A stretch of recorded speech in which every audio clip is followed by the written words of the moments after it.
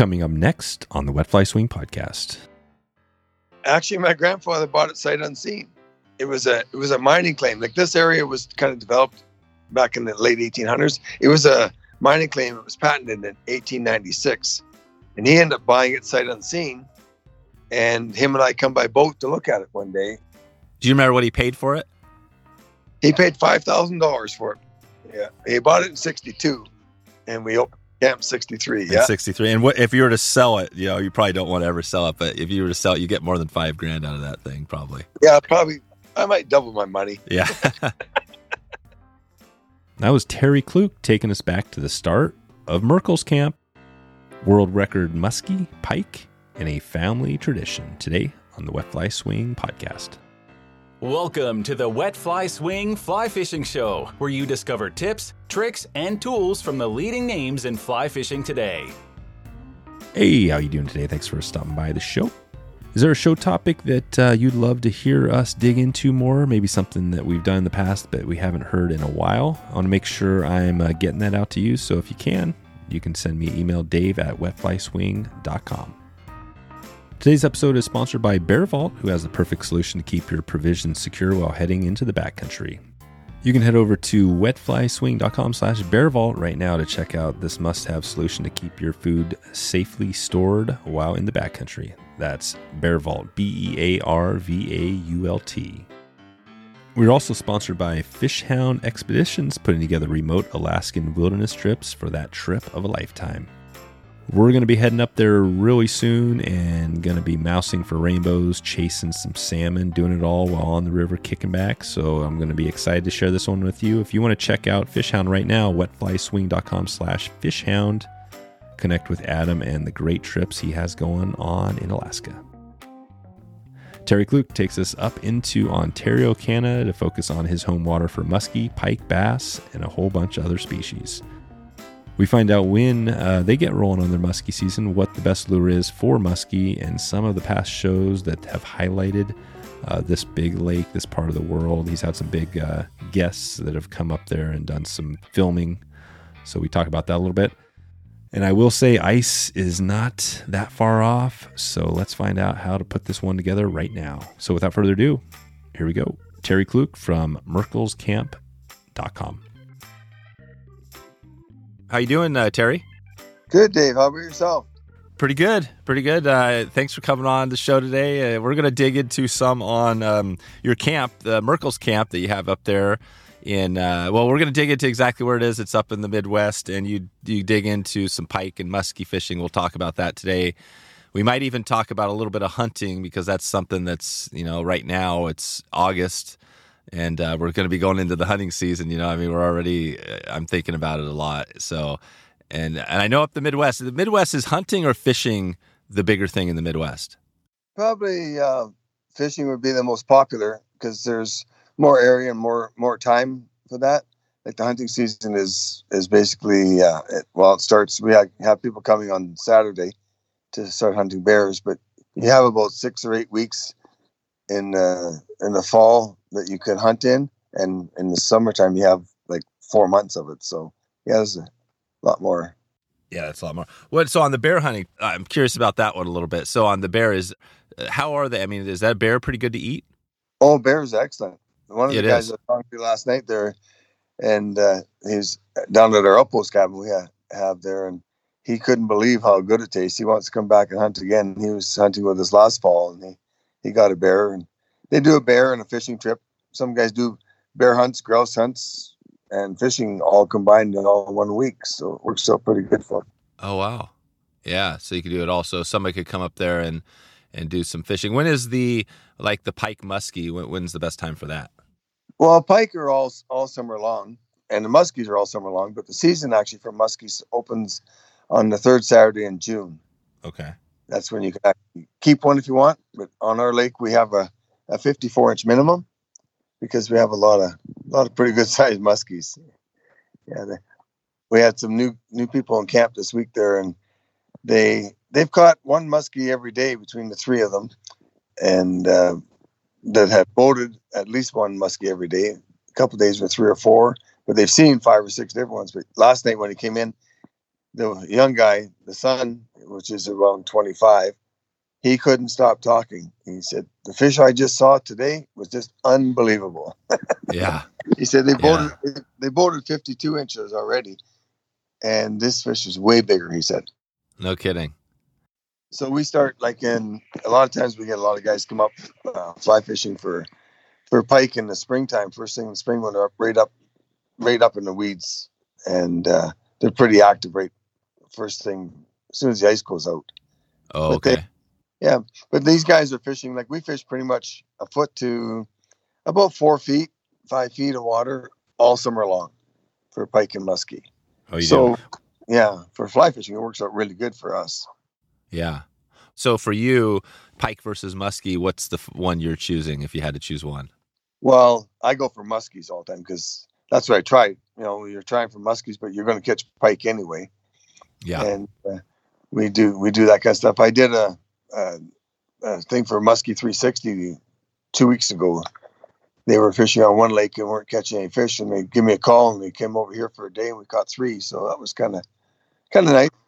Musky 360, is that like a TV program? Yeah, it's a podcast thing for to Joe Booker. Okay. He's a big musky guy. He comes up to camp quite often and fishes the lake a lot. So. Oh, nice. He does a TV show there. Oh, good. Is that something we could find out? I guess, are you on an episode out there? Well, this is what he did. This is a different guy. He's affiliated with Joe, but he does all their podcasts and network stuff and things on the computer for them and that. Yeah. Oh, I gotcha. All right. And why is pike not, why is muskie the one you go for more over pike if you had to choose one? Well, it's a harder fish to catch by far, and it's more of a trophy fish, like a prestigious kind of fish to catch. Like pike, is it bigger? They're bigger. Like you catch small ones. You catch like 20-inch and 30-inch and 40-inch muskies. But I took a picture back in the 80s when we did a study on muskies, and that fish was over 80 inches long. So they get big guys. We got the thing is I go for is we have world record fish in the lake. So if you catch one on a fly rod, that's even. Oh, Roy, what is the world record? Well, right now the world record is 59 pounds, and it'd be 62 inches long. Basically, that's right around where it is. There's 3 or 4 that are really close in that range, and we have them here quite a bit bigger than that. So, but you just got to catch them. That's the hard part. Yeah, right. So they're out. And then, so let's talk about that. So catching them. So it sounds like you do a little bit of like fly and conventional, or how's that look? Yeah, I do conventional, and myself, I do pretty much 99% fly fishing. Because it's just harder, harder to hook them. And they are hard to hook. Like these fish will have, like if you're conventional fishing and you've got a 10-inch bait with 3 great big treble hooks on it, and you can't even see that lure. You'll fight that fish for 5-10 minutes, and it'll come up and spit that lure out at you. So when you fish for the fly, it's a lot more challenging. That's for sure. Yeah, that's it. And a lot of times, like with the muskies, they'll strike right at the boat, and you got to do like a figure 8, or else just bring it in and draw it in front of you like a L or a J, and just so you can see, because they follow. They're notorious for following in rather than just biting. Very seldom you'll catch a muskie when you cast way out and you're starting to strip in from farther out. You'll catch them right close to the boat. So that makes it a little harder too, because every time you cast, you have to start over again every time, because you got to bring your fly right to the boat. So, well, let's. I want to dig into some more on pike or some muskie and pike, and then talk about your lodge. But let's take it back real quick to your start of your fly fishing. I like to hear the intro story. So how did you? Well, and I don't know if that probably blends right into with the lodge that you're at. I know you've been up there for many years, right? Yeah. I was here when we first started. My grandpa kept telling me I was the first person to step on the property. So, but anyway, was it 60s? Yeah, it was 1963. Yeah, we started the camp up and did that kind of stuff. So yeah, but for fly fishing, I guided a guy that wanted to come up years and years ago, like probably close to 30 years ago now, I guess. And I said, sure, we'll give it a try. So I was guiding, and he kept having way more follows than I was with the conventional stuff. And he hooked up a couple, and I was trying to get him to catch the fish anyway as a guide, but I got kind of intrigued on it. So I got a fly rod about a year later and started learning how to fly fish. And I pretty much was self-taught, and I doing it that way. And I'm the only guy around the whole country that fly fishes. Like, nobody else around here fly fishes. They all look at me, they go, "You fly fish?" I said, "Yeah." Oh, really? So you're the only one up at your lake. You don't see many people fly fishing? No, there's nobody. There's nobody around that fly fishes anywhere in the area around too much. And where are you? What area? Where are you at? Well, we're basically, I'd say the easiest way to find us is we're 100 miles straight north of International Falls, Minnesota. They call International Falls the icebox of the United States. Well, we're 100 miles north of that and a lot colder. Oh, really? Yeah. So, so your summers are your summers short, or when's that? When's the ice off, and then when does the ice on? Well, ice is off usually by about the middle of May, and it'll be back on again by usually pretty much guaranteed by the middle of November. Yeah. So that's in November. So we get some guys come up deer hunting in November, and they get their deer first day or whatever, and they want to go fishing. I said, "Well, wait till morning and see if the lake's frozen or not." And they go, "What do you mean? Wide open." In the morning, it's frozen. All right. Wow. So you've got 6 months of frozen lakes, and then 6 months of summertime. How do you like the winters, the 6 months when it's all frozen? Well, we ice fish all the time, and we just and we have snowshoe trails. We have people that come up in the wintertime for ice fishing and snowmobiling and snowshoeing and things like that. So we stay fairly busy all year long. Winter, we don't push it a whole lot because a lot of people don't want to come up in January for sure, because in January it's usually around 40 below. Oh, it is? Wow. Yeah. 40 below. But we still go outside. You go outside? So I mean, when you go at 40 below, are you going outside, and are you out there for hours at a time? Yeah, we'll go if it's 40, typically we won't go very long, but if it warms up to 30 below, we'll go snowshoeing or something like that, and have a little fire out in the bush and cook up some sausages and have coffee or hot chocolate, and spend probably 5 or 6 hours out in the bush. And oh, you will? Yeah, you guys are hard. That's awesome. Yeah. I remember one of the times I was up. I haven't been in 40 below or whatever many times, but up in Alaska, I was in it once. It was like 50 below, I think, and I was outside for about 10 minutes, and that was about all I could handle. I had to go back. Well, I had to go back inside. It's kind of like being used to 100-degree weather. Like, I just got off the phone with a guy from Texas that's coming up next week, and he said it's been 105 for like 30-something days in a row, and they had just got their first rain. So it's just kind of what you're used to, I guess. So yeah. How do you find you got this lodges? There must be other lodges around in the area. How do you find your new people coming up, or do they just find you? Well, mostly it's word of mouth. People come back up and they tell somebody else when they go back down again, and that kind of stuff. And it's getting to be a little bit more with the internet. People are going to the website and looking at things. Like, we had a couple that just left this morning, and they came totally off the internet. And that's kind of almost unusual for us, but it's starting to develop that way a wee bit. Yeah. But there's a lot of times, like, we used to go to sports shows and travel around and do that kind of thing for the winter. That was kind of our kind of vacation break anyway. Yeah. And you don't do the shows anymore? We're thinking about maybe doing one this year. Just mostly what it is you're going down and meeting all the people that already come up, kind of thing, and they bring somebody new to the booth and talk to them, and that kind of thing. So yeah. What's the show, if you're going to go to one show or a couple shows this next year? What would they be? Well, the one show we're doing just a conventional fishing show in Chicago. And then we're going to the fly fishing show in Atlanta in February. Oh yeah. We're doing that one. So yeah, doing the fly fishing show. And what's the conventional show? Do you remember what that one's called? It's an all Canada show. Oh, all Canada. And they have a circuit. We've been going to those since they started, pretty much. and it's kind of a good circuit because it's just all Canadian lodges. Oh, so people that are going to those shows are kind of interested in going to Canada, where a lot of the other ones have everything, from nuts and bolts to surfboards to whatever. Right, gotcha. And how close are you to Canada? How close to the United States? Yeah, we're 100 miles north of International Falls, the border. Oh yeah, Chicago is like 15-hour drive. Oh, 15-hour drive. Yeah. Yeah, so that's pretty much standard. These guys come from Texas. They're driving up. We get guys from Sacramento.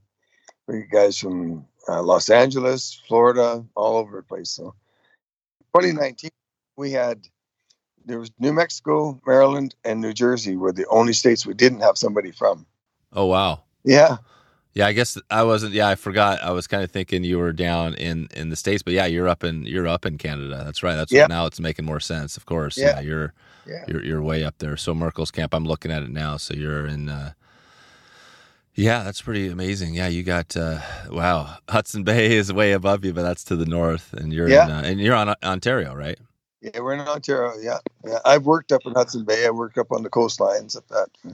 I was a lineman for years. Oh wow. So we serviced all the reserves up north and things like that, and all the places up there. So I was kind of lucky. I get to fish all the way up to there.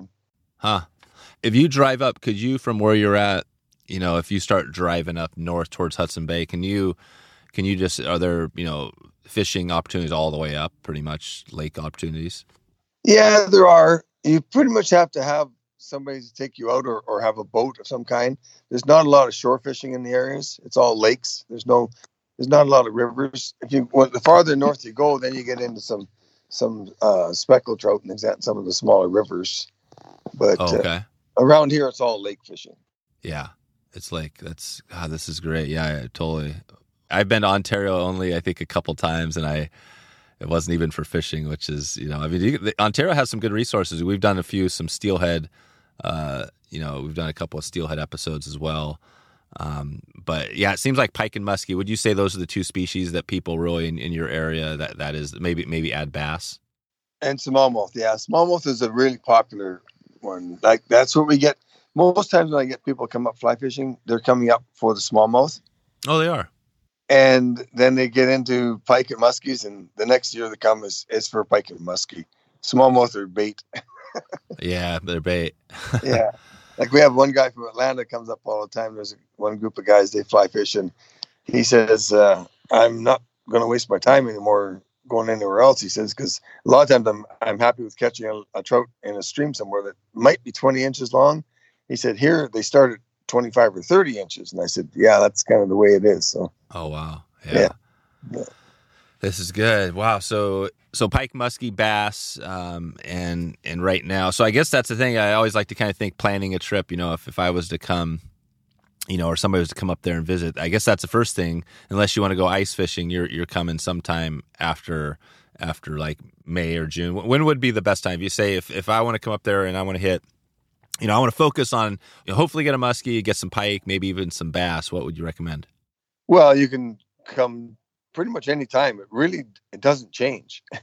What about do you guys have any other factors that would make the trip worse or better, like bugs, stuff like that? Well, there's always bugs around, and stuff like that, but nobody, it's surprisingly, people don't complain about it. They're not that bad. Sit around the fire in the evening time and have a few beer and relax and BS about the day kind of thing. You'll get a few mosquitoes here and there, but it's not really a big thing. We put a thermocell out or something, and they're gone. What do you put out? A thermocell. Oh, like one of those bug zappers? Yeah, and it's actually just a little. You put a little. It's got a butane flame thing in it. It's got a little cartridge on it. They're quiet. And it just emits a little kind of a gas, I guess, in the air, and it keeps them. Yeah. What about when you're on the lake in a boat? Are you getting bit up there a little bit? No, mosquito wise, no. We have these little things called ankle biters. They're like a stable fly. Yeah, like a house fly or a stable fly. That's kind of what they're like. But they really do go after your ankles. Oh, do they? Yeah, it's amazing because they hang around the bottom of the boat where your feet are, kind of thing. So, and they bite. But that's about it. Little bug spray and they're gone. But it's not a big deal. Yeah. Gotcha. Okay, so anytime. So I would be thinking anytime for me, I would probably pick the best time when I don't have some other trips going. So maybe not during steelhead. So maybe, maybe the like July would be. July is good, first part of August. And for fly fishing, it's like I said earlier, we fish shallow all summer long. So you don't have to pick a time of year where the fish are going to be up in 2 or 3 feet of water because they're that shallow all summer. Oh, okay. Yeah. All right. So we come out there. So let's just say I'm coming at. Well, I guess right now we're into the mid-August date, but we could even say September. So like you said, September, October still are times when you could get some muskie. Oh yeah, September and October is when people we get people that come at different times of the year, but they come the same time every year. Like one group will come in September, one will come in May, some come in July. Okay. They come the same time of year every year, and they target, like in the fall, typically you'll catch some big walleyes and pike and musky, and that's what they go for. And in the summer, we get guys come in, they want to fish big walleyes and pike and musky, and they get them too. So it just depends on when you have the time off. That's the biggest thing. Okay. Yeah. And you have the walleye too. So if it was, let's just say it was mid-September, let's just pick that time, mid-September in that period. What would be, so we come in, what do? We fly into, what's the airport if somebody's coming in? Well, a lot of people if they're going to fly in, you can fly into International Falls, and we're 2.5 hour drive from International Falls up. And then if you want to fly into Canada, they fly to Thunder Bay, which is 3.5 hours from us, and they drive up. So that goes through Toronto, and there's connections that way. But through International Falls, you come up through Minneapolis area. Okay. Some groups of guys, they'll get together. Like we get a group that comes in 2 weeks from now, and they're from both coasts. There's about 8 to 10 guys every year pretty much go to our outpost cabin, and they fly into Minneapolis and rent a van and drive up. Yeah. So, and we're 7 hours from Minneapolis, so it's not 7 hours. So it's not bad. So that's it. So a little road trip up north, and so once you get into the lodge, what do people expect? So they're coming in, they drive up. Are you pretty much remote? Nothing else around you for miles and miles? No, there's like we have a little town around the corner of us, like 2 miles away. It's 200 people, and then there's a town at the other end of the lake. Dryden is where it is. Like people are looking kind of the area. If you look on maps, you'll see Dryden, and we're just 15 miles east of that. So they're on the lake there. But when you go out, you're going to go pretty much all summer long.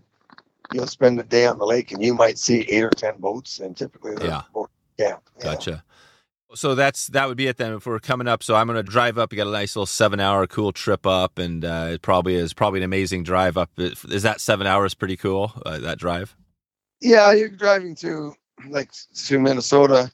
You're leaving you're just on the edge of the prairies, Minneapolis is, and then you're going to go into the trees and things like that. And then once you get up into Canada, it's a good introduction because there's absolutely nothing. There's no houses. There's just one road, and that's it. That's what you have up here.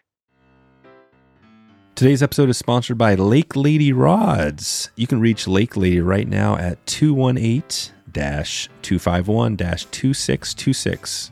Check in with Chris and see what he has going. That's the best way to let him know that you're interested, or at least find out what kind of rods he has for you. I've got a fine-tuned specimen that I'm going to be breaking out here on the river this next week.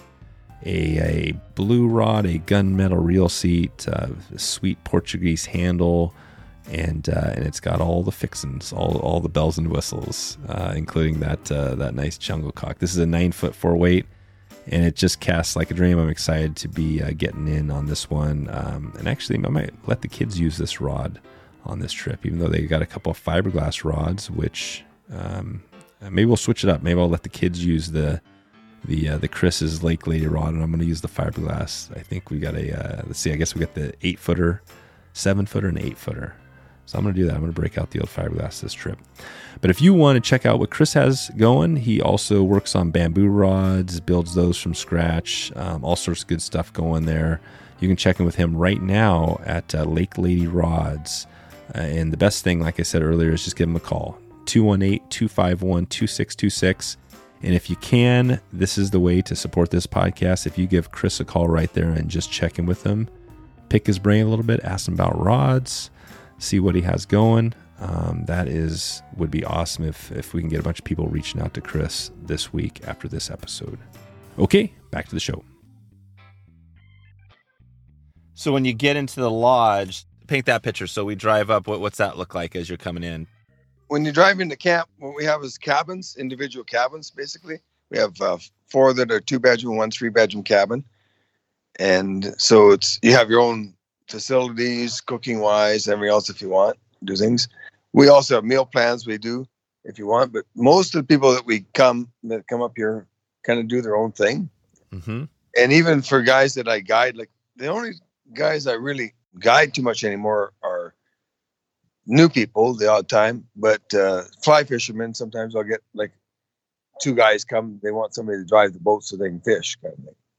And that, we have all the electric trolling motors on them and they're operated with your foot. So, and you're not moving fast. You're basically just sitting in this one spot and just moving around a little wee bit when you're fishing. So after a day or so, most guys kind of want to do their own thing anyway. It's actually really easy to fish. And you don't have to do a lot of spots. Like I'll guide somebody one day, and the way I guide for conventional fishing and things like that is I'll take you out and I'll show you 10 or 15 different good spots to fish and how I fish the lake. And then a person can kind of do their own thing. Yeah. What are you looking for in a good spot, say for a good fly fishing spot? Well, a fly fishing spot for the muskies and things like that, you're looking for a little cove with some rock and some cabbage weed area that they particularly like to have. It holds a lot of oxygen, so a lot of bait fish are in that area. And that's what you're kind of focusing on, is those kind of spots. And there's literally thousands of them within 2 or 3 miles of camp. Of thousands of muskie? Well, of the areas, thousands of the little coves that you're looking for. And you get an island, you'll have 10 of them just on one little island, like a spot. Oh, right. So they're just fished. Yeah. Anyway, these new guys that we have in camp right now, there's a family, mom and dad and 2 sons. And like I said earlier, they've caught probably 25 muskies so far this week. Really? And they've been here before. 25, and this is all on conventional gear? That's on conventional gear, but they're fishing 2 or 3 feet of water. And but he said, "You fly fish for these?" I said, "Yeah." He goes, "I might have to try that next year." Yeah. It looks like it could be fun. I said, "Yeah, it is." Time. That's interesting. It is interesting to hear, because I always think, I guess because obviously we have a fly fishing podcast, so we've done, a number of episodes on muskie and pike, and obviously it's been fly focused, but it's interesting to think that, the majority of people aren't fly fishing for them. It's still a small little, where would you have to go to where you feel like, they're like everybody's fly fishing, or is that it's just few and far between? I have to go. Basically, I go down to the White River in Arkansas, and I fish there quite a bit because we have a lot of guests from that area. So I know a lot of people that show me different spots, and we do stuff. But that's really where fly fishing starts. Like Minneapolis area, Minnesota, it's starting to get a little bit busier fly fishing wise. And mostly it's people that have come up here and fly fished with me over the years, and I've gone back down and fly fished. And it's kind of evolved from that. Yeah. So when you're out there on the fly targeting these muskies, so you find a spot where there's some cover, like you said. What does it look like when you hook up with a fish? How are you finding that fish? Well, you're finding the fish basically, like I said earlier, when you're stripping in. And a lot of times I tell people, don't strip too fast. Like people are strip, consistently. And a lot of times those pike will hit stuff and the muskies will hit stuff when it's sitting still. And you just twitch it and they'll take it. But like I said earlier, a lot of times the muskies, I would say 65% of the muskies are caught within 3 feet of the boat. 3 feet of the boat. And then what does your strip look like? So you cast, how far are you casting out there? I'm casting probably 80 feet. Oh, wow. So you're making a long cast. Yeah. So you make a real long cast, and that's because why? You don't want to spook Well, the muskie? You're in 3 or 4 feet of water with your boat, or 5 feet of water with your boat. You're fishing right up into, basically you're fishing up into 6 and 7 inches of water. And these muskies will lay, there's a strip of weeds, typically about 3 to 5 feet from shore. And there's no weeds in between that area. And I call it the no zone. And a lot of times the muskies will lay there where the sun shines in, and they'll lay in behind those weeds, and they'll wait for smaller fish to go into the weeds, and they'll take them from there. And they stay right in that 2 and 3 feet of water. Yeah, even the big fish. Yeah. You'll get a 50-inch muskie in 2 to 3 feet of water. 2 or 3 feet. Wow. So, and you're casting 80 feet mainly because what is the? Because I would think that you could cast 40 feet if they're coming up, to your boat. Could you cast 40 feet instead of 80? Oh yeah, you can. I just typically. The hard part is a lot of times when I go fly fishing, I'm so used to conventional fishing, or I'll be with somebody in the boat that is conventional fishing. So they like to be way up from shore because they make a long cast easily. So I'm trying to get that distance also, so we don't have to get the boat in too shallow water. Oh, because you're fishing with conventional anglers. Yeah, sometimes. But I see. Even when I'm by myself, like you'll have your boat out from shore, and it'll be 50, 60 feet out from shore. So I want to cast right to the shore if I can. Yeah. And if I'm bass fishing, I'll be like 40 feet. Yeah. That's what I was wondering. I'm just wondering if I'm out there in a boat, I'm on my own. I just want to know, because 80 feet is a long cast, right? I mean, if I don't have to cast 80 feet. Oh, it is. I've gotten so used to doing it. It's just harder.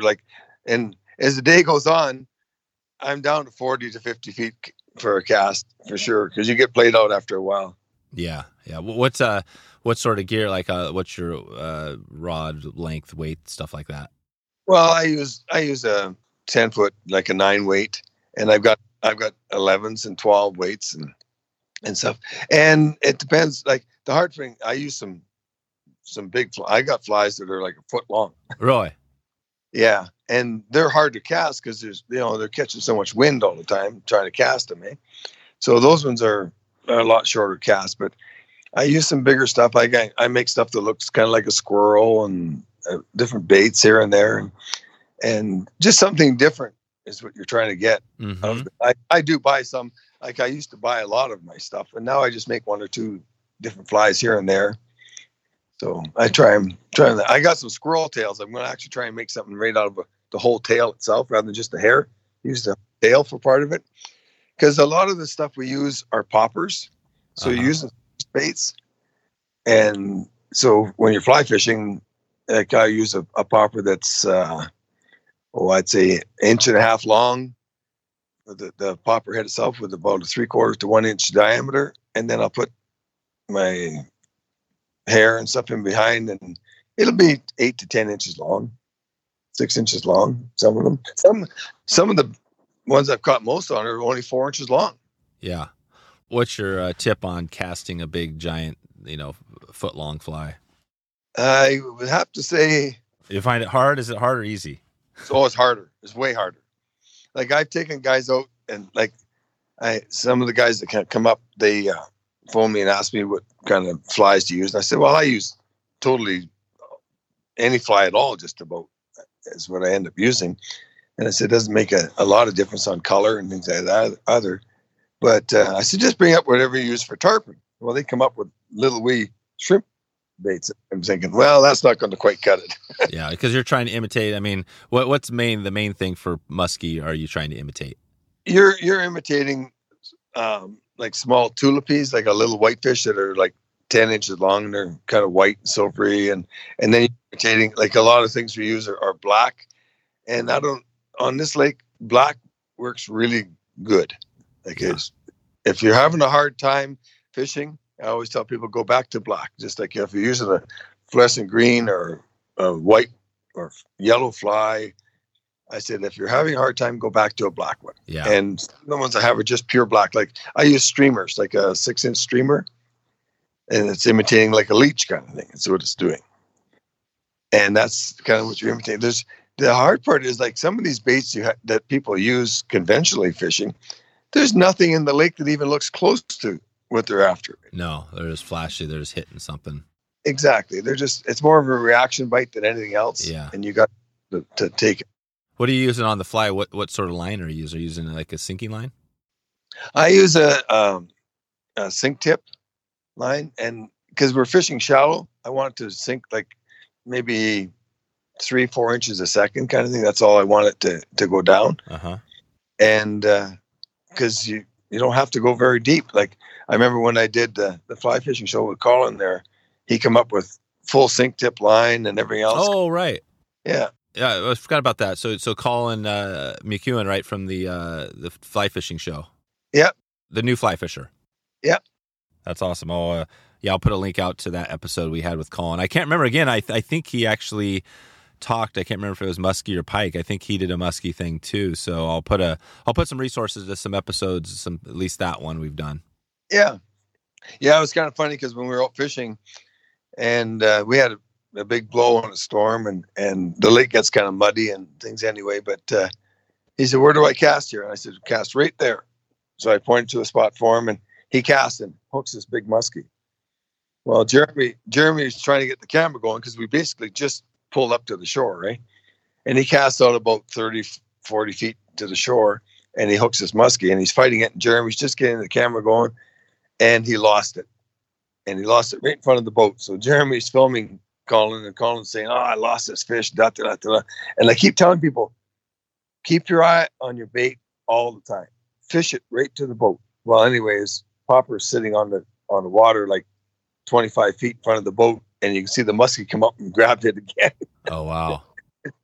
But he wasn't around to, he's talking to us on the camera kind of thing. So what's that take when you're doing the figure eight in near the boat on it with a fly? What's that look like? Well, when you're doing the figure eight, you're kind of you got your rod in the water, and typically I'll have about 1.5 feet to 3 feet of line out, and you're just basically going down and making a big loop around, make a big long figure eight as much as you can. And the longer the rod you have, the easier it is. Oh yeah. Like, these conventional guys now, they like a conventional musky rod 20 years ago, 15 years ago was 5.5 to 6.5 foot long rod. Now these guys are showing up with 9, 10, 11, 12 foot rods. Wow, and that's mainly so they can work the gear. What are they using for? Are they actually using bait, or what are they using? No, it's all artificial baits. It's big lures and stuff. Like their lures are anywhere from 6.5 inches to 14 inches long. Yeah, gotcha. So if you're out there fishing and you have to choose, you want to catch a muskie, are you going to have a much better chance to get one on a lure versus a fly? Yeah. Oh yeah. Yeah. They're easier to catch on conventional stuff. Mostly because you have more hooks.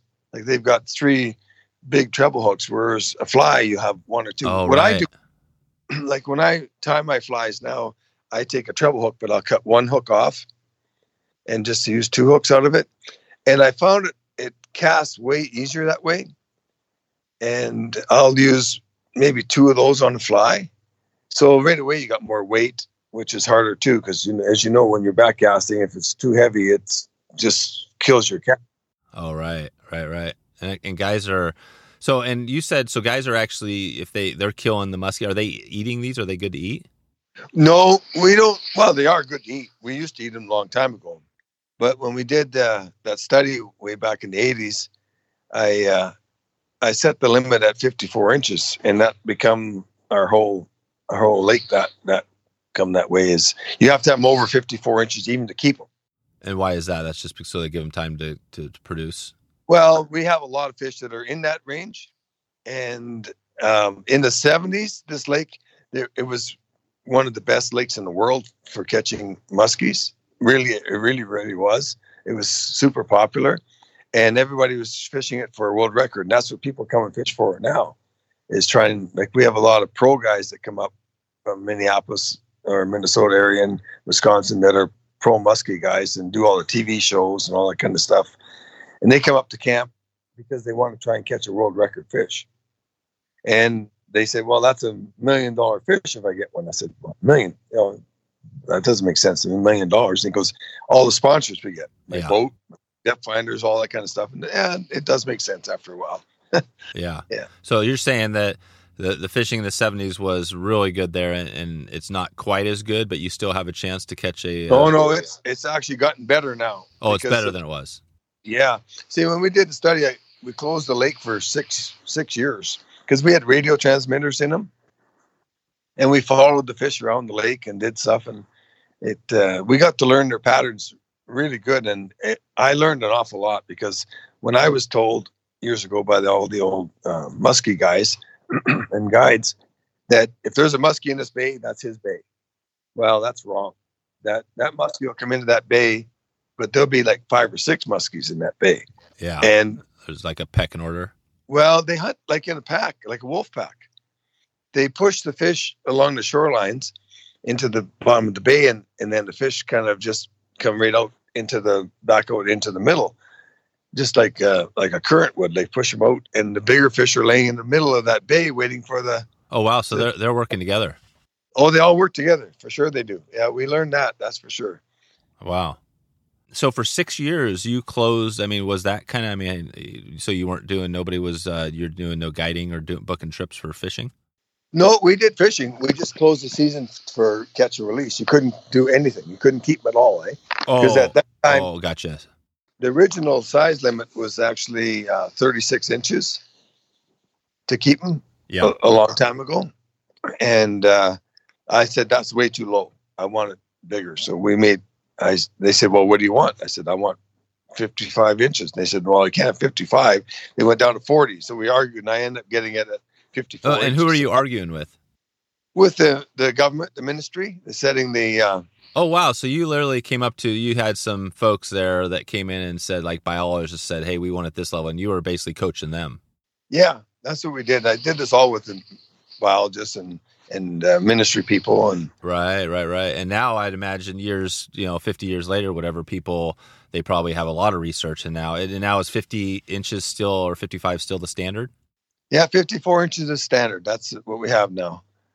And it's actually taken over to a lot of the other lakes in the area now too, because for one thing, if you go to a lake where the minimum is 54, you're going to think, wow, there's some big fish in that lake. And if the next lake's minimum 48, they're going to think, well, I'm going to go to this one because it's bigger fish. So now they've all kind of gotten into that zone now too. So they made it 54.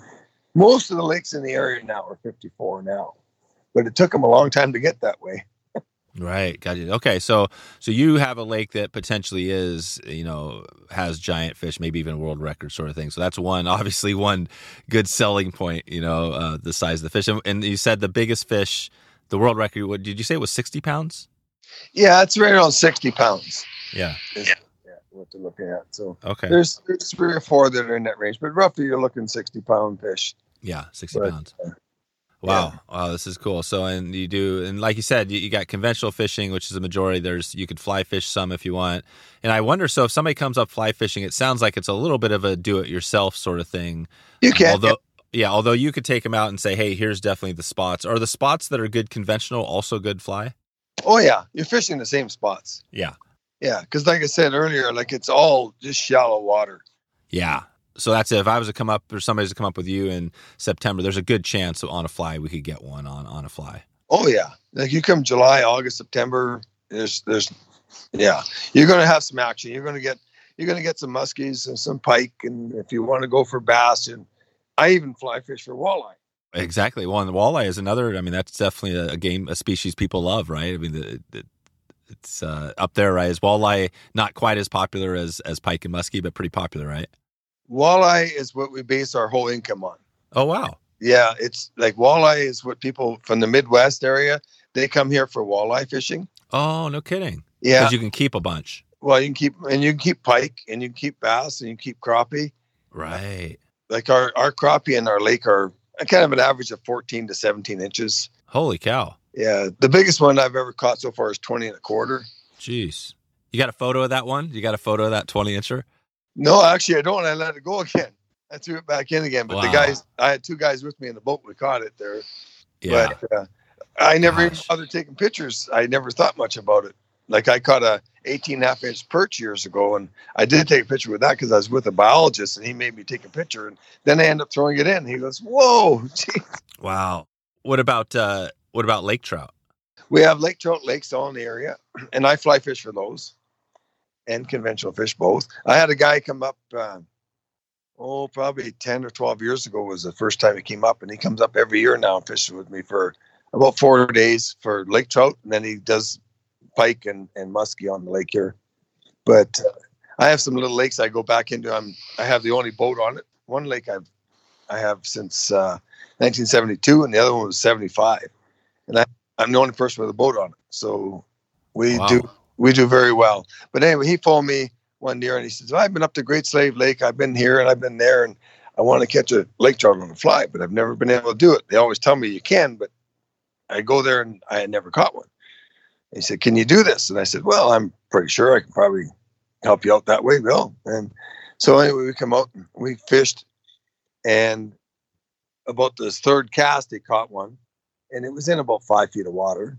And he said, "Can I sight fish for him?" I said, "Well, if we go into this bay here, there's probably some in the boulders. You probably get some." And he got to see it.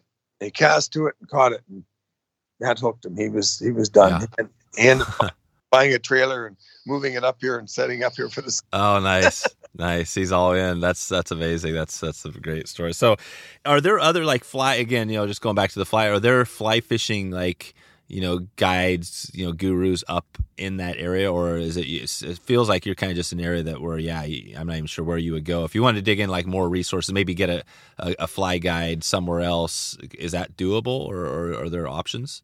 No. Well, as far as I know, Dave, I said, there's nobody else around that fly fishes. Yeah, that's it. You're just at a spot. You're up far enough there that's just not, it probably eventually will. I'm sure it will eventually get there, right? You see it going there?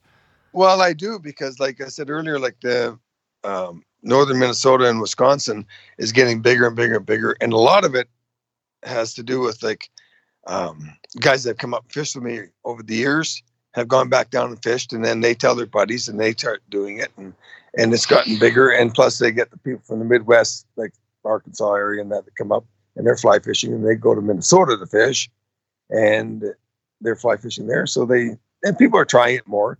It's just something different. The sport's really starting to grow in this area. It's starting to grow. And, but whenever, I'm out fly fishing and a boat goes by and it's like half a mile away or a mile away, which is too close for me as far as I'm concerned.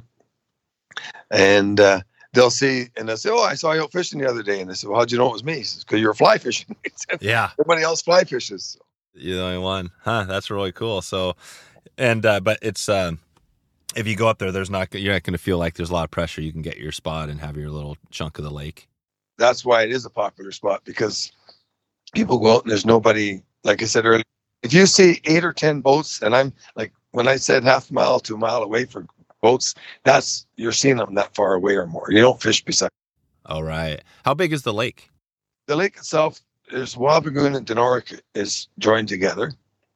And from one end to the other is 45 miles. Oh, wow.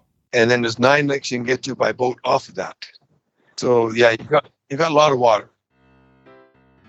Today's episode is sponsored by Rare Gear, not only making telescoping fly rods, but rethinking the whole fly kit as you travel around. And their focus is building lighter, better equipment and to keep you going strong. Their rod is a blend of traditional and Tenkara styles, and they got actually a new rod out. I just talked to Derek. They've got a 7-foot rod right now. He's trying to hit some of that Spring Creek stuff. So I have not actually handled this one, but if it's anything like his current rod, the one that I have been using, it is a nice, solid piece of work. Definitely a unique rod. If you haven't checked it out, you know what we're talking about here. No guides on this thing. The line is internal. The rod collapses down into the size that'll fit in your backpack, fit in your back of your pocket.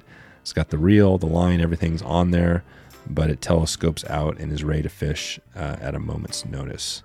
So this has been coming up a few times now over since we've been working with Derek here, and I'm excited to keep sharing this. And I want to get my hands on this new rod as well.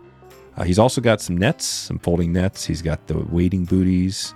He's got the full package if you want to get out and do it. So you got to check out Rare Gear right now and go check it out and support what Derek has going at Rare Gear. That's REYR gear.com. Check him out right now.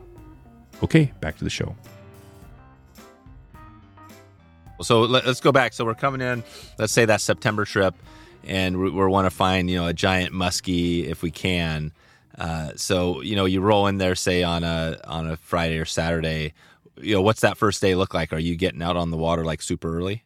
Oh yeah. Like if you pull into camp and say you come from Minneapolis and you fly in, say Friday night or Friday afternoon to Minneapolis, and a lot of guys will drive up part way up to get out of the city, and the guys will sit around, get a hotel room and have a few beers and, make it part of the trip. Yeah. And, they show up here like this. They'll stay like in Virginia, which is 4 hours away from us. So they're here by 11, 12 o'clock in the morning. And within about an hour, you can be fishing. Right. Like as soon as you can get your gear ready, the boats are sitting there ready to go. And I would say 95% of the people that fish out of camp fish within a 3-mile radius of camp. You're not traveling very far. Like we have guys that go out and don't go more than a mile from camp, and they're starting to fish. They're doing their thing. So, yeah. And like I said earlier, if I'm going to guide somebody, like I'll show them around just so they get familiar with the lake and what to look for. And so I'll spend one day with them. And typically I do that on a Sunday, because you show up, like Saturdays are changeover days for us. So you're coming in, some people start fishing at noon. Some people start fishing at 3 or 4 in the afternoon. And up here, like if you come up in June, the first part of July, you're fishing till 11 o'clock at night. Oh, wow. No Yeah. kidding. So you got plenty of light too. If you want to fish, you come like the end of June, like in the middle part of June and into the first part of July, you can fish at 4 a.m. if you want to. Yeah. Till 10, 11 o'clock at night. Yeah, so this is like, pretty much you're far enough up there, you're getting that. And then in the dinner, so you come back, you said you can get this set up where you just come back and dinner's ready sort of thing? Yeah, you can do that kind of stuff. And like some people like to cook up fish they caught that day. Like we got some of the guys that fly fish, and they'll fly fish for a while, but then to just take a break, they'll stop and they'll jig a little bit and have a sandwich, and they'll jig out a couple of walleyes for supper or a couple of crappie, and they'll have those for, or pike. A lot of guys like eating pike too. They're all good eating fish. So you can have fresh fish every night if you want. Every night. What about, so talk about the hunting a little bit. If we were when would be the best time if you wanted to do like the cast and blast, right? You want to do some muskie and some hunting. What would be the best time? Yeah, you want to come like the end of August and September is your good time for, like, you can bear hunt. The season starts on the 15th of August for bear hunting. So you can fish then. And then if you want to do in the 15th of September, our grouse season opens. So that's a popular time. The last couple of weeks in September are real popular because then you can do fishing for pike and muskies and walleye. You can grouse hunt, and the trout are starting to move up and they're in shallow water again. See, that's the thing about the lake trout. They'll come up in the spring and fall to when the water's cold. In the fall, they spawn. In October. The season closes at the end of September. Oh, gotcha. Yeah. And that last couple of weeks in September is when I typically do a lot of trout fishing, fly fishing that way. So it's so pretty good. So you got grouse, bear. You mentioned, what about like deer hunting? The deer hunting doesn't start until into October. Yeah. And stuff. And it starts getting a little, get some really nice days, but it starts getting a little colder then for some people. Yeah. Grouse would be cool though. Take the shotgun. Yeah. That's it, right? The swing out. We were kind of joking about this a little bit, but, we got actually a hunting episode coming up with Jay Scott Outdoors. I guess I'm doing this in the past. So by the time this goes out, it'll already be live. So we did an elk hunting episode. And it's interesting because elk is not the easiest animal to chase. Is elk something that you would have interest in trying, or have you ever gone elk hunting? Yeah, I do a lot of elk hunting. Oh, you do? Yeah, I used to go down to Colorado and elk hunting. I take my son down. We had a thing there. A couple of guys from Wisconsin knew this rancher out in Colorado. So we'd go up in through his place and hunt up and behind his place in the national forest there. But there'd be probably 8 or 10 of us. And it was all guys from camp that, like, there were some guys from Texas and actually Washington State. They're from Florida, South Carolina. We'd all meet in Steamboat and then go up in the mountains from there. Right? But it was all people we met through camp that guys all kind of met over the years. And we did that for years and years. And then the rancher died and another guy took over and he didn't let anybody go through there anymore. So that kind of fell apart. So for about 10 years, I went every year and I love elk hunting. It was fun. Yeah. It was something totally different. And I would take Sawyer, my son. He shot his first elk when he was about 11 years old. So. Oh, wow. Jeez. That's pretty cool. Well, we went down. We also have an outpost cabin that you can actually drive to and have your own cabin, your own lake. And it sleeps up to 10 people. And it's a really super popular. Oh, on Wabigoon? No, it's on a different lake altogether. It's about 50 miles from our camp. So we drive into it and you have your own cabin. It's like I said earlier, it sleeps 10 people. It's 24 by 40. You can put 10 people at the kitchen table. And I got all the boats there. And we get a lot of guys go there fly fishing too for pike. And it's mostly pike and walleye there. Oh, pike and walleye. Yeah. And you mentioned wolf hunting. Is that something that's pretty popular? It's very popular. Yeah. It is. And what do people do? Is a wolf, I imagine you're not eating a wolf. No, you don't eat it. It's just a hide pretty much. Yeah, it's just a hide. You got a wolf. It's a trophy thing, but we have a lot of them, and we have too many of them almost, it seems like so. Yeah. And what are wolves? What's the negative of having too many wolves? Well, they're hard on the deer population and moose population. Yeah, and moose. Well, they'll decimate a deer population in a heartbeat once you get to be too many of them. So right. These are whitetails? These are whitetail, yeah. Yeah. And most of the whitetail we get, like an average whitetail here for us, like field dressed, is around 270 pounds field dressed. Oh, wow. Yeah. 270 pounds. That's a big animal. Yeah. I shot one that was 4 1/4, which was the 11th largest deer ever shot. And, but a lot of our deer go 385 pounds, 350. Huh. Yeah. They get some big ones. So why do you think it is on so you got these big deer, you got these big musky. Why do you think the musky are so big? Do you think it's just at your lake? Just genetics. It's all genetics. Yeah. There's a lake that's, maybe 20 miles cross country from us. It's chock full of muskies, but to try and catch a 30-incher would be pretty hard. Most of them are all 25, 28 inches. But it's just a little wee lake, but it's full of muskies. And but that, like I said, they're just small, and it's a landlocked lake. And I guess they got in there somehow years ago, like from a bird dropping something or whatever. And the lake isn't big enough to support big fish. And Wabigoon's got a lot of. Yeah, it's a big lake. Well, it's got a lot of feed. Yeah, there's 18 different species of fish in the lake between minnows and fish itself. So there's a lot of fish. Yeah. I don't know if you know Bob Azumi and Mariko Azumi. Oh yeah, I've heard that name. Yeah, they're kind of like Al Linder and Bill Dance of Canada. Uh-huh. They've come up and done shows with us over the years, and they couldn't believe the amount of bait fish and how alive the lake was with stuff. Oh wow. Right on. Well, this is pretty cool. I think I feel like we've covered a decent amount. Anything else you want to give a heads up on? With your the cabins or the fishing up there or hunting. Well, the cabins, they're all self-contained cabins. Like I said, they come with everything you need in them, and they got all the covered decks, gas grills. I sent you a picture last night of the sunset. Did you get that? Oh yeah, I saw that. Yeah, that was awesome. That's your view off the cabin decks. Oh, good. Yeah. Yeah, I'll put a link to that in the show notes for this episode. People can take a look.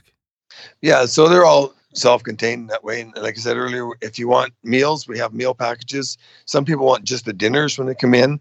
The thing is, I guess kind of different from us than like a lot of places, is you don't have to come in at a certain time to eat. And like people want to fish. You want to fish, and you're in a really good spot, and say you've raised a muskie and it's 4:30. You don't want to leave that and come to camp for supper at 5:00. No. So that's kind of why people like to do their own thing and have things set aside. And there are times when we have meal plans where, okay, you're going to come in for like 7:00, but then some people want to fish till 10 or 11:00 at night. So it's hard. It's really hard to keep everybody happy that way. So most people do their own thing. Yeah. But we have some groups that want me to guide them every day, and I do. And they want meals and shore lunch, all that kind of stuff. So we provide anything you want, basically, we provide. Yeah. Yeah. I can imagine that would be, some people would love that. Yeah, just have everything, have the food ready so they can just fly in and even get guided, right? And you mentioned, so how did that thing, so Colin McEwen, I actually looked at it, Colin McEwen, he actually did Atlantic salmon, but his Bill Spicer did a muskie episode. Yeah. Yeah, he did a muskie episode there too. So those guys came up to your area and you kind of fished with them. Yeah, he did the muskie. I can't remember where he did the muskie one out of. I can't remember that. I remember watching it, but I can't remember where lake he was on. I think he was down more in southern Ontario, down near Kawartha Lakes. There's some that are kind of about, maybe 100 miles north of Toronto. And they have some lakes there. And they catch them there. And they'll catch them up to 40 inches down there. They'll get some nice fish. But so the reason people come up here is because they have a chance to catch bigger fish. And it's not a busy lake. Like, there's not people all over the place. That's the thing. They want to, you go to Canada, you want to have your own space, your own thing. Right. Like, there's times Merrill and I, like last 2 falls ago, this store here, we're fishing and we're just jig fishing and just sitting around in the evening. It's in September and there's nobody on the lake. There's not a soul anywhere, not a breath of wind. And we're talking and doing things. And she starts talking to our daughter on the cell phone, and all of a sudden the minnows are jumping. And I said, Merrill, hang up the phone and start fishing because there's something big here. So all of a sudden we're getting like 2 and 3 pound walleyes jumping out of the water. And I said, okay, that's it. So I picked up my fly rod and started casting. She saw that. She said, I got to go. She hung up right away and started picking up a rod and she started fishing. Yeah. Because she knew something big was in the area. I'm looking one way and I'm fishing away. And she says to me, she says, where'd the boat go? And I said, what boat? She goes, the boat that makes that wave over there. And I looked over and said, there's no boat. Look at that. And she said, oh my God, that's a fish. I said, yeah. And we could see if the fish was probably 80 inches. So I'm guessing that fish was close to 100 inches. No kidding. It was pushing a 10-inch wake on the water. And then we fished for it for probably close to an hour trying to find it. And then we saw it just about 100 yards from us, and it had about a 35-inch northern in its mouth, and it was eating it. Oh, wow. So you're talking like like an 8-foot fish. Yeah. We've seen them right here at the dock that are that big. From the house, you look down at the dock, and you can see the fish laying beside the dock. Right. Yeah. Wow. Yeah. All right. Well, it seems like the, the big muskie is definitely a cool point to be thinking about. And then date wise, I think, mid-September to end of September would be cool because then it sounds like it's a pretty diverse time. The weather's still good. You can get some hunting in. Yeah. You get a little hunting, do a little cast and blast. And there's not too many places you can actually do that, where you can go out for a few hours, get a few grouse and come back and fish a little bit and do that kind of stuff. So, yeah. What's the name of a good lure for muskie that people, if somebody wanted to grab a lure, what would be that one? Well, lures, like a top raider. Top raider? Yeah, top raider. Suic. A Suic bait is probably number one. How do you spell Suic? It's SWICK. Oh, Suic. Yeah, Suic. Okay. Yeah. And all it is, it's literally a piece of wood. It's about 5/8 of an inch thick and about an inch across and about 12 inches long. It's like if you took a broom handle and squared it off and put some hooks on it. But a black one of those is like dynamite. It's just that black. Yeah. Black Suic. Wow. And on the hunting, are you guiding people for hunting too? Yeah. I take people out, show them where to go and do things. And once again, like, like one day once you learn kind of what you're looking for, where you're going, and I set them up, they can go do their own thing. But I take people out, like some of the guys that come up, they want me to go every day with them. And I said, okay, well, because they want to go somewhere different all the time. Yeah. Yeah. So you can take them around. Grouse hunting, you can go down the same old trail 5 days in a row and there'll still be birds on it. Yeah. Yeah. And so is it just you? I mean, who out there, like, as you look ahead, or do you have other folks that are going to come in and keep the lodge going in the long term? Well, our son and daughter, they're kind of looking at it and doing, their son is for sure. And next year will be 60 years. And I've been here since day one. Like when we first opened up camp, we came by boat for the first 2 years because there's no road here. Like my grandparents and my parents had nothing to do with it. It was my grandfather and my grandmother and myself that built the camp. And we come by boat and built the cabins. Oh, wow. So when you get up there, because there's a highway, isn't Highway 17 just north of you?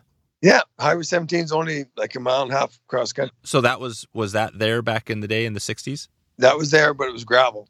Oh, right. So you had a gravel. So that highway was gravel. So basically there was no road into, and then your grandparents boated to that point because you're on a pinnacle out on the island. And then what'd they do? Did they just purchase the property?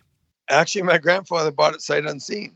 It was a mining claim. Like this area was kind of developed back in the late 1800s. It was a mining claim. It was patented in 1896, and he ended up buying it sight unseen. And him and I come by boat to look at it one day. Wow! Do you remember what he paid for it? He paid $5,000 for it back. $5,000 in 1963. Yeah, he bought it in 62, and we opened camp 63. Yeah, in 63. And what if you were to sell it? You probably don't want to ever sell it, but if you were to sell it, you get more than $5,000 out of that thing, probably. Yeah, probably. I might double my money. Yeah. That's right. So 60 years is pretty cool. I mean, a lot of the people listening now probably are, there's definitely some people that that were born at that time, but I mean, that's a long time, and are you, as you look out, do you see yourself just doing this, till the end of the day, or are you going to kind of retire from this thing? Like the guiding? It's hard to retire because most of the people they come up to see us kind of thing and do things. That's a big part of it. Like we have 14 3-generation groups coming up like regularly. Oh, wow. Yeah. And we got 11 4-generation groups. Like we have people that have been coming.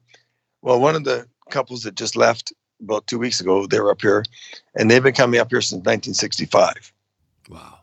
And we have lots of people have been coming. Like our average, like some people have only been coming for maybe 2 or 3 years, but some people are coming for 30, 35, 40 years. Like we have one guy that's come up and he came up 30 years ago. He's got his spring trip that he came up this spring on was his 168th trip up here. Wow. In 30 168. Years. And he's from Wichita. And they'll drive up 2 and 3 times a year. Oh, no kidding. That's really cool. Wow. Yeah. Yeah, this is awesome. It sounds like a pretty amazing place. You're up there, and you got wolves out there. You ever hear the wolves howling at the moon? Oh, we do. Yeah. Yeah. That's pretty cool. Pretty cool sound, isn't it? There was a big pack across on a couple of the islands a couple summers ago, and we would sit by the fire, and like a lot of times in the evening we have a fire spot there, and we sat around there, and you could hear them for like 2 or 3 weeks. They would howl, and then they kind of moved off that island, so it was pretty cool. Yeah. Right up in front of camp, it wasn't very far away. Right. Yeah. Yeah, I love the wolves. I love it. Definitely. We had some good Canadian wolf interactions on the other side of Canada. But so what about, I got my one random one for you today is, before we get out of here, is on sports. Are you a hockey fan? I'm hockey. I played OHL hockey. Uh-huh. I went up that far, and then I ended up hurting my knee that summer on construction. And that was the end of my hockey career. But yeah, we play hockey. We play basketball, volleyball. My daughter played university volleyball. Oh, wow. Both my kids have played competitive hockey. Oh, was your daughter, was she kind of up slamming the ball at the net, or kind of more on the back end? She did everything. She never left the court. Yeah, when she was first year in university, she never left the court. She was on the whole time. The coach actually called me at Christmas time and said she won Rookie of the Year. And I said, well, it's only Christmas. He said, she's got so many stats, nobody can even come close to her. No kidding. What university was this? In Thunder Bay, Lakehead University. Oh, yeah, Thunder Bay, right. Yeah. And she's getting married here on the 10th of September. And Ryan Thompson, he's the head coach for the university team. That's how they met. She played volleyball. Oh, no kidding. He played basketball. Wow. And he was just out in Vancouver for the summer coaching a men's professional team for Canada. Oh, wow. The summer league. That's all NBA guys and D-League people. Oh, so you're talking basketball now? Yeah, that's basketball, yeah. Oh, wow. So your son-in-law is a basketball coach? Yeah. They were down in Maine, and he was a player development coach for the Celtics farm team for the Red Claws. And they were doing that for a couple of years, and then he's back up here again doing coaching here. And oh, man. They'll be around for a while. Yeah. So are they is the wedding being held up at the camp? Yeah. Oh, it is. Do you do weddings? Do people come up there for weddings? Well, we try not to. We keep getting people. This will be the first one we have. We've turned people away because the hard part is it's a weekend and they want like a Thursday, Friday, Saturday kind of thing. And that takes up 2 whole weeks of our camp because we're turning on Saturday. So it's hard to do. Right. So we're closing camp. First time ever we close camp for 2 weeks. There you go. 2 weeks for the big. Well, it's worth it. Yeah. Obviously your daughter's getting married. That's huge. Yeah. Yeah. It'll be fun. That's great. This is really cool. Well, I think I definitely want to come up there like we talked. This sounds like a pretty awesome trip. And I think hopefully anybody that's listening now, if it sounds interesting to them, we'll have them maybe send an email out to you or call you and let you know they heard you on the podcast here. And, hopefully we'll get a few people headed your way. But yeah, I think I'm going to, keep in touch with you here. Anything else you want to leave us off with, before we head out of here? No, not really. It was just fun talking to you. And if anybody's interested in coming up, we'll show you a good time. That's for sure. All right, Terry. All right. Well, thanks for all the time today, and we'll catch up with you soon. Take it easy, Dave. Thanks a lot, bud. So there we go. There's some good stuff. wetflyswing.com/356. 356 will get you some show notes, get you some links we talked about, and you can maybe see a photo of what this Merkel's camp looks like. Before we start to roll on out of here, I want to give a shout out today. Ryan, buddy, I'm going to give you a giant circle high five, and then a leg slap high five. You know what I'm talking about? Ryan reached out on email and said he loved a recent Stillwater episode, had a couple questions from it. And I checked back with Ryan, and it was just awesome to have a quick chat there. I hope, Ryan, you're having a good time getting out there on the water. And if you want to check in with me and get a potential shout out here, you can reach me at dave@wetflyswing.com or on social media. Just let me know. I'd love to hear from you, here, see what you're doing, see what you have going, and see how we can help serve you through this podcast. We have a little trivia challenge. We got a little trivia challenge going with Togans. You can enter the trivia challenge and get a chance to win one of their $100 fly tying packs at Togans. Check it out right now and go see what they have going.